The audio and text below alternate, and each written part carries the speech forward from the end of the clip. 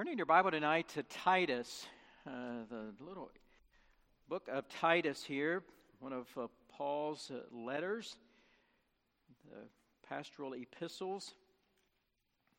The little book of Titus is where we're going to be for a few minutes here. You know, over the last couple of weeks, we've had two of our men from our church go out into eternity. Both of them, their wives preceded them in death by several years.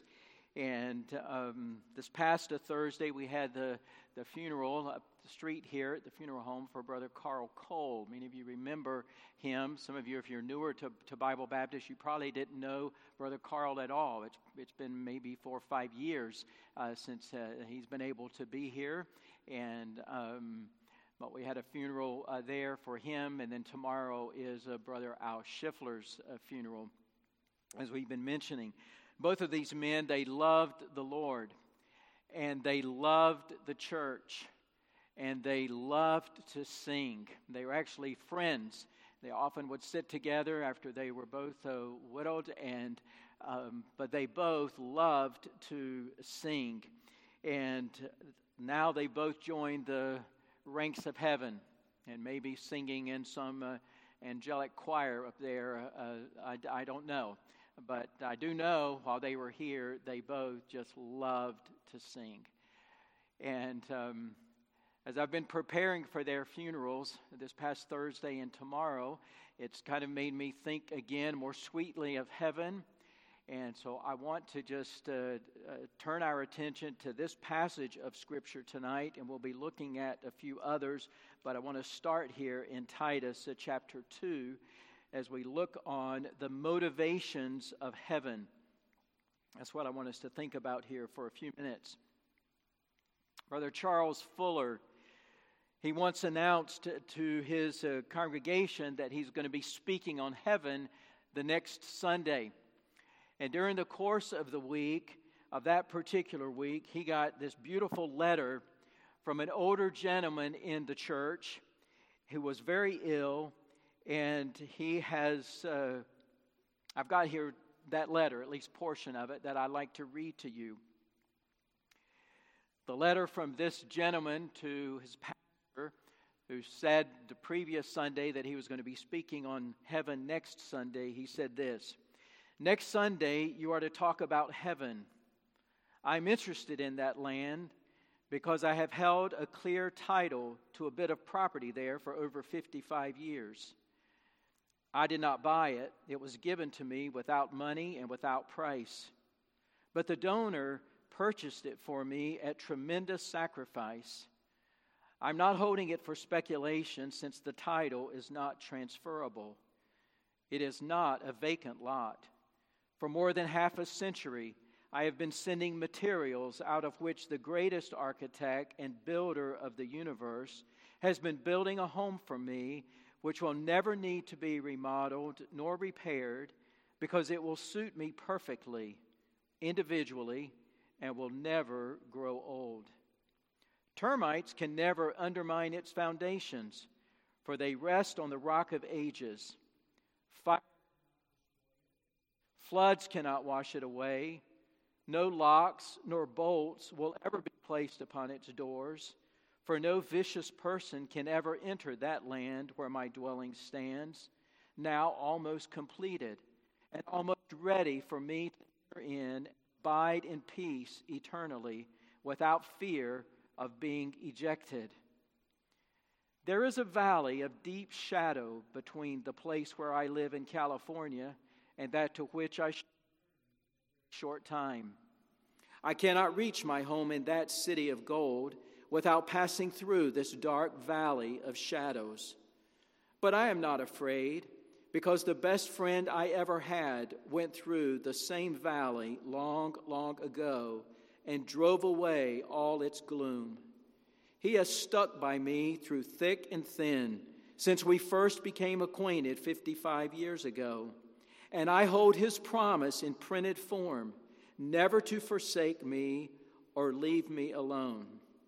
He will be with me as I walk through the valley of shadows, and I shall not lose my way when he is with me. I hope to hear your sermon on heaven next Sunday from my home in Los Angeles, California, but I have no assurance that I shall be able to do so. My ticket to heaven has no date marked for the journey, no return.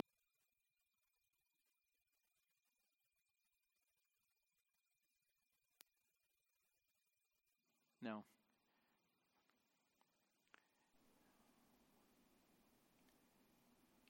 We'll try to get us back up here. I'm going to speak really, really loudly and hopefully not disturb us all of a sudden really badly. He says this. Can you hear me okay if I'm shouting? Okay. He said, he finishes the letter this way. Yes, I am all ready to go, and I may not be here while you are talking next Sunday evening, but I shall meet you there someday. And that's a really good letter. And this man certainly, as you hear that letter, he certainly had a clear eye on the future, a clear eye on heaven, a clear focus on looking heavenward, even while he was still down here on the earth. And that made me think of this particular passage, which I want us to consider here in Titus chapter 2. If you've been a Christian very long, you probably are acquainted with these verses. You may have even memorized them during some point in your life. Paul writes here in Titus 2, beginning in verse 11, "For the grace of God that bringeth salvation hath appeared to all men, teaching us that denying ungodliness and worldly lusts, we shall live soberly, righteously, and godly in this present world, looking for that blessed hope and the glorious appearing of the great God and our Savior, Jesus Christ, who gave himself for us, that he might redeem us from all iniquity and purify unto himself a peculiar people, zealous of good works." Paul is urging us here in this passage to live today with an eye on the future. And that's what I want us to think about here for a few minutes. Thoughts of heaven motivate us towards certain activities. And there are three of them that are mentioned in our text tonight that I want us to consider. So let's pray and ask the Lord to help us as we look at this. Father, thank you for the bright prospect that we have, the certainty based on the promises of your word that one day we will be with you for all eternity in your holy home that we call heaven. And so we pray as we consider motivations with that in mind this evening, we pray that you would stir our hearts. We know that our minds can often be so focused on the things of this world, and we can be distracted by this world, and we can often lose sight from day to day about eternity. And so we pray that our time together in your word tonight would encourage us, that our thoughts of heaven would motivate us. And so guide us tonight, Lord, as we look into your word, we pray in Jesus' name. Amen. Here's the first thought I want us to consider. Motivations or thoughts of heaven motivate me to, first of all, make priority investments. We've been talking about that during our stewardship month here. Our investing for the future, but investing in a wise way for the future. You know, we always think about the end as we invest in anything, whatever it is. We will think about the end. We'll think about the future. Of course, we all know that this evening is the Super Bowl, and we're very aware of that. The Super Bowl is the very best that football has to offer, and so teams work hard to get there. They consider the end. Their goal is winning the Super Bowl. And so they make priority investments that will help them accomplish their goal. But they begin that by considering the end. They choose to invest in certain things. They choose to invest in things like disciplined exercise regimen, like regular strength training, like a balanced diet, like appropriate rest, and many other things. And they invest in these particular ways because they thought about the end. They want to have a winning season. They ultimately want to get into the Super Bowl and ultimately win that final game. So these men on the field are making investments even before they begin the season, and all through the season, they're making investments with the end in mind. And that's the way we always do. Anytime we're going to invest, we're thinking about the end. And the same is true in our Christian life. In our Christian life, as we live it here on the earth, we're making choices as well. And we're making certain choices, and we're encouraged here with a motivation toward heaven to invest properly.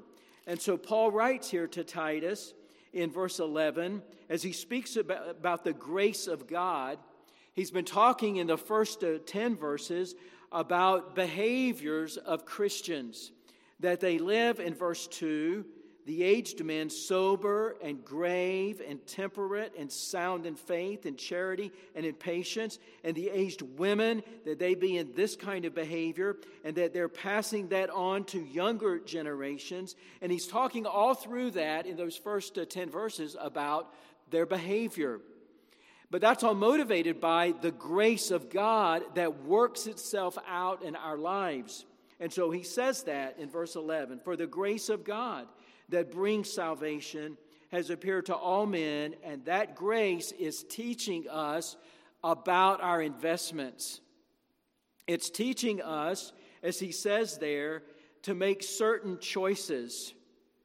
We are investing in certain things and not in others while we're on this earth. We are not investing in ungodliness. We're not investing in worldly lust, and we're not doing that. Why? Because we're thinking about the end. We are making other investments. We are investing in, as he says in verse 12, there, we are investing in sober living. You may have a translation that says self-controlled living. That's what that means. Sober living. We are investing in righteous or upright living. We are investing in what the Scripture calls godly living. And we're doing that because of the end. There's a future. There's a goal. There's something that we're working toward. And so our thoughts of heaven motivate us to make certain choices. We're making priority investments regarding our treasures. And it's heaven that motivates us that direction. Just like Matthew writes in Matthew 6. You remember studying these verses in our study through Matthew? Lay not up for yourselves treasures on earth. Here's what happens to those treasures. Moth and rust corrupt them. Thieves break through and steal them. But instead, lay up for yourselves treasures in heaven.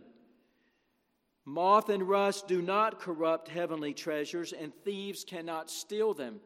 And so that's the priority that heaven is enforcing on us. As we think about heaven, we are investing in a particular way, and we're living godly, soberly, uprightly, investing our treasures, laying them up in heaven. And we're doing that because of our future. It's heaven that motivates us to do that. Would any of us be doing that if there was no thought of heaven? If we did not even know that heaven was a place, if we did not even know that there was an eternity to be gained, would any of us be laying up treasure for later? No, we would be investing in this world. We would be investing in what we think is going to give us the best life here. That's what we would be doing if we had any good sense about us. But we don't do that as the people of God, and we don't do that because we do know that there is heaven. We do know that there is an eternity that awaits us. And so, as we think about how we're going to use the treasures that we have received in this life, well, we want to use them in a certain priority. And heaven, the bank of heaven, and investing there is the priority. We make priority investments regarding not only our treasures, but regarding our trials as well. Here's what Romans 8 says.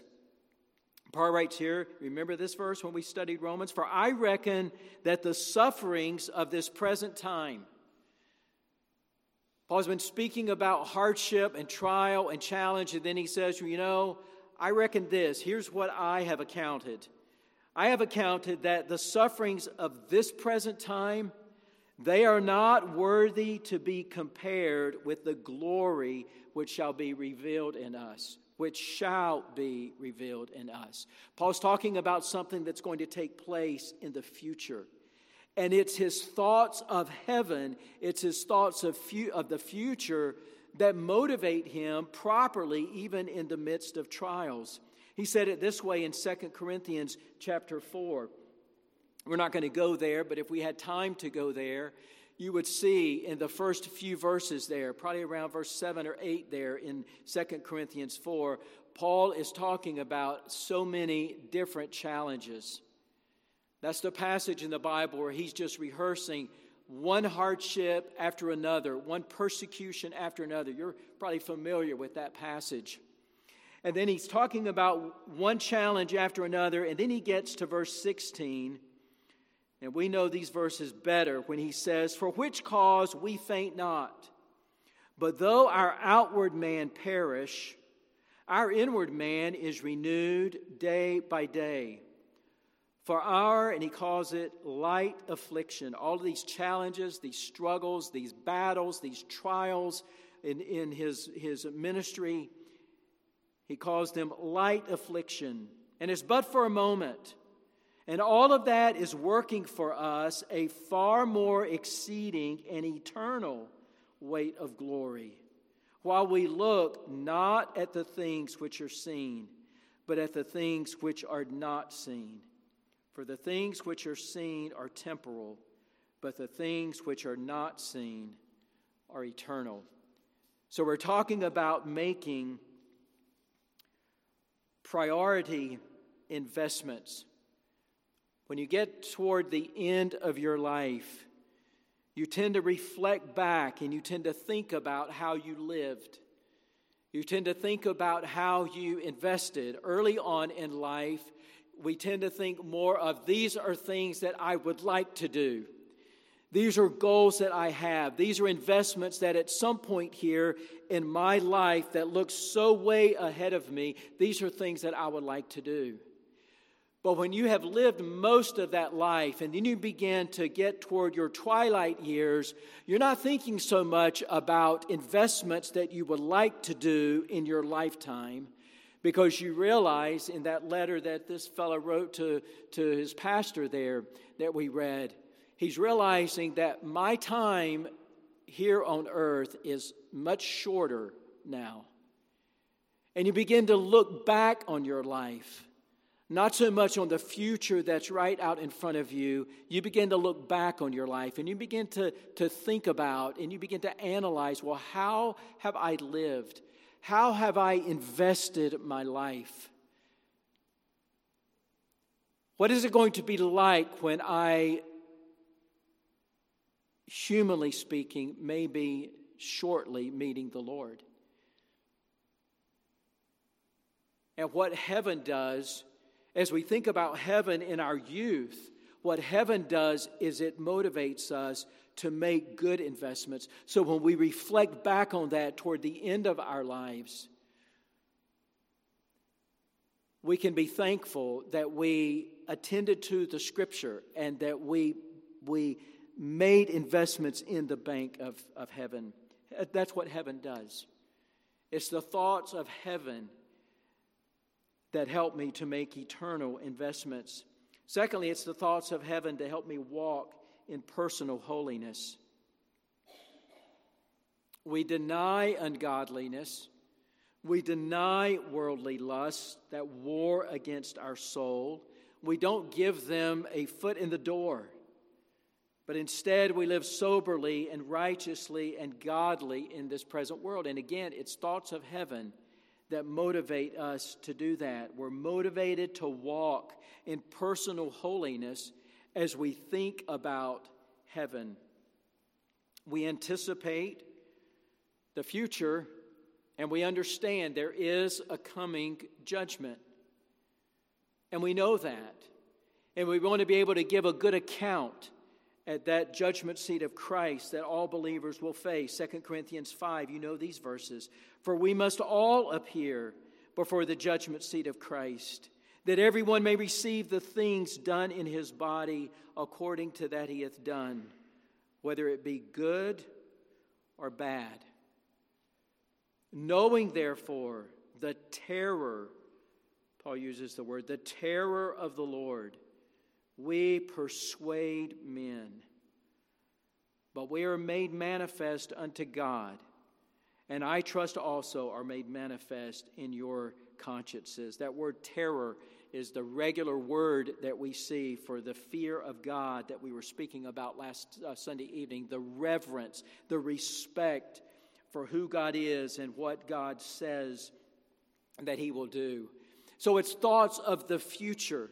It's thoughts of us one day leaving this life and meeting the Lord and giving an account to the Lord. That is what helps motivate us to live today in personal holiness. We rest in the grace of God in that. None of us make it to heaven because of our good works. We don't have those. They will never. All of the good works that we try to do here are tainted by a sinful nature. So we rest.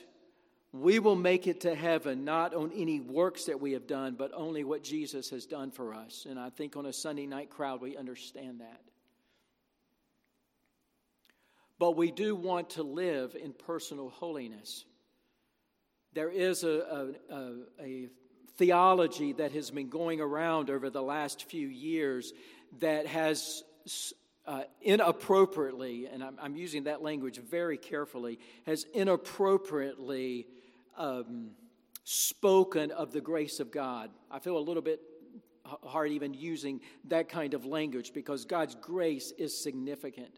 But there is a theology out there that says, well, God's grace is sufficient and God's grace covers everything, so it really doesn't matter how I live my life here. I'm not going to live a perfect life, and so I can give my life to whatever I want in this life because it's all covered under the blood. It's all God's grace will just be extended over all of it. So it really doesn't matter how I live. I don't know how people are drawn into that kind of theology when Paul very clearly says, live soberly, live righteously, live godly in this present world. And it again is our thought of heaven, a coming judgment where we will be given an account to the Lord. 1 John 2, verse 28 to chapter 3 and verse 3. And now, little children, abide in Him, that when He shall appear, because there's something happening in the future, children, abide in Christ, so that when He shall appear, we may have confidence and not be ashamed before Him at His coming. Behold, what manner of love the Father hath bestowed upon us. Isn't this just astounding, John writes, that we should be called the sons of God? Therefore the world knoweth us not, because it knew Him not. Beloved, now are we the sons of God. And it doth not yet appear what we shall be. But we know this, we know that when He shall appear, we shall be like Him. For we shall see Him as He is. And every man that hath this hope in Him purifieth himself. We're talking about walking in holiness. Every man that has this hope, what is this hope? It's the hope that one day we are going to be with the Lord. And we don't know yet all the ins and outs of that. But we do know that when he shall appear, we shall be like him. And that kind of theology motivates us.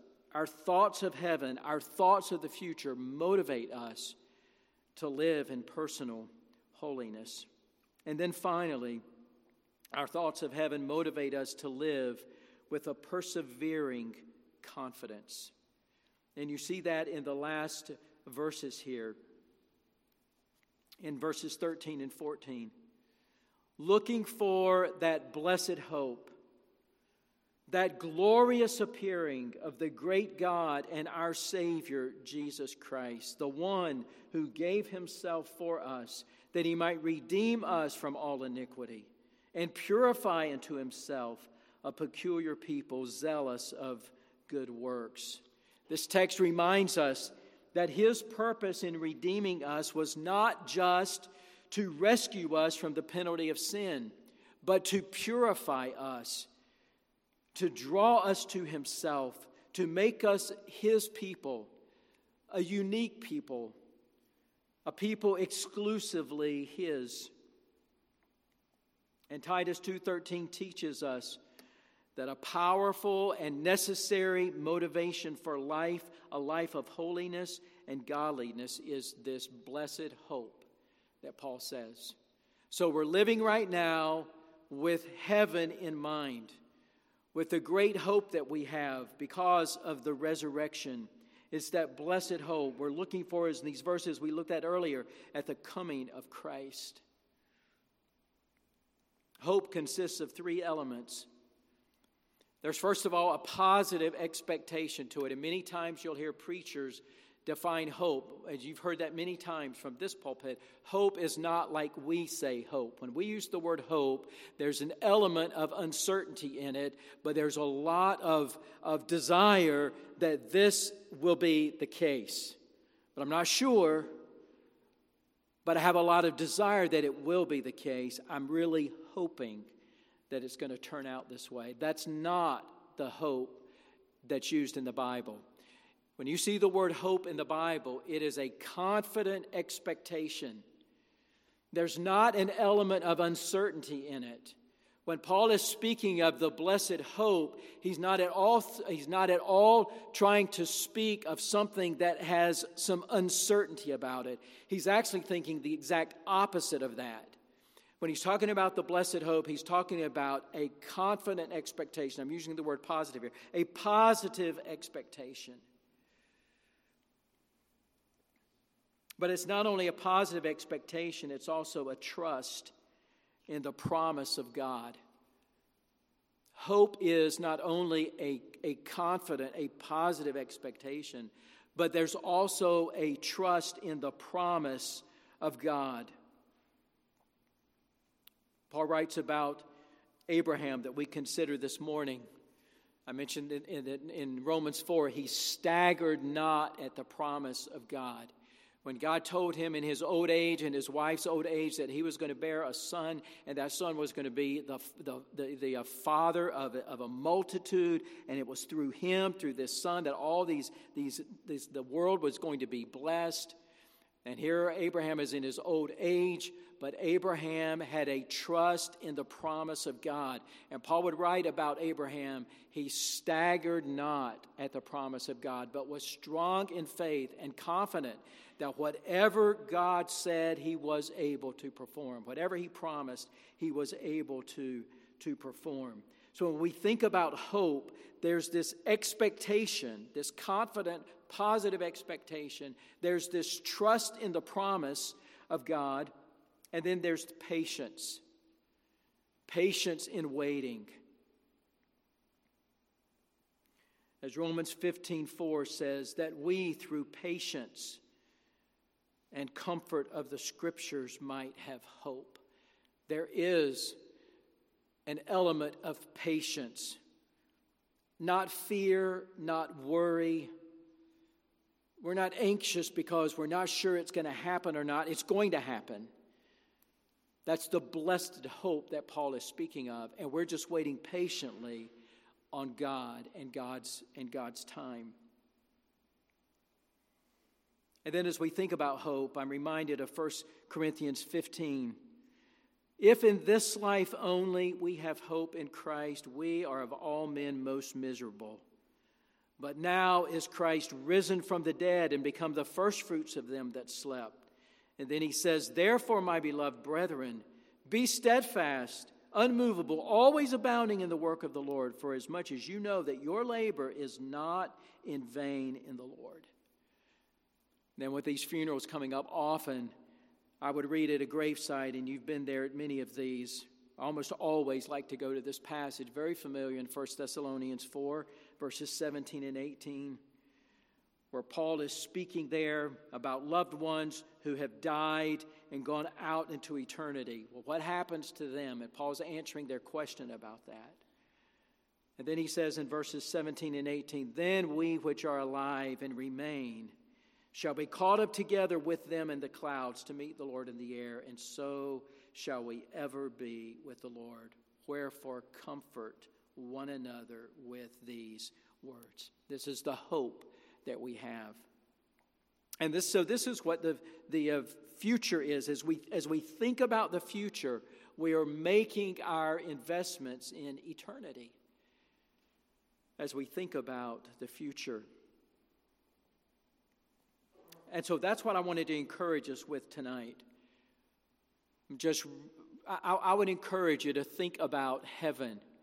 I would encourage you to go to the next to the last chapter and read Revelation 21. If we had time, we would just read several of those verses tonight. And in chapter 22, and the next to the last verse in the scripture where the Bible says, even so come, Lord Jesus. That's what we're waiting patiently for. But this is the hope that we have in Christ. And I want to encourage us tonight to live with that kind of mindset, anticipating heaven, anticipating joining those ranks, anticipating an eternity with Christ. And as we anticipate that, then that governs the way we live here. And are making wise investments, priority investments, and are walking in personal holiness, and our anticipation of meeting the Lord one day with great hope that we have one day to meet the Lord. Well, let's pray together. God, you are a God of hope, and we thank you for that. Sometimes we can lose our way. We can become hopeless as we set our eyes not on eternity but on this life. We set our focus here. We get distracted by things that are here, and I look at our own resources, and we can be hopeless. We can despair. But we thank you that when we look the way you intend us to look, when we look for the blessed hope and the glorious appearing of the great God and our Savior Jesus, God, then we know that we can live the way you want us to live, that we can live with the right perspective there. And so, God, we pray that you would help us to do that. Help us to live as strangers here on the earth, knowing that our citizenship is in heaven. So help us to live that way, Lord, we pray. In Jesus' name, amen.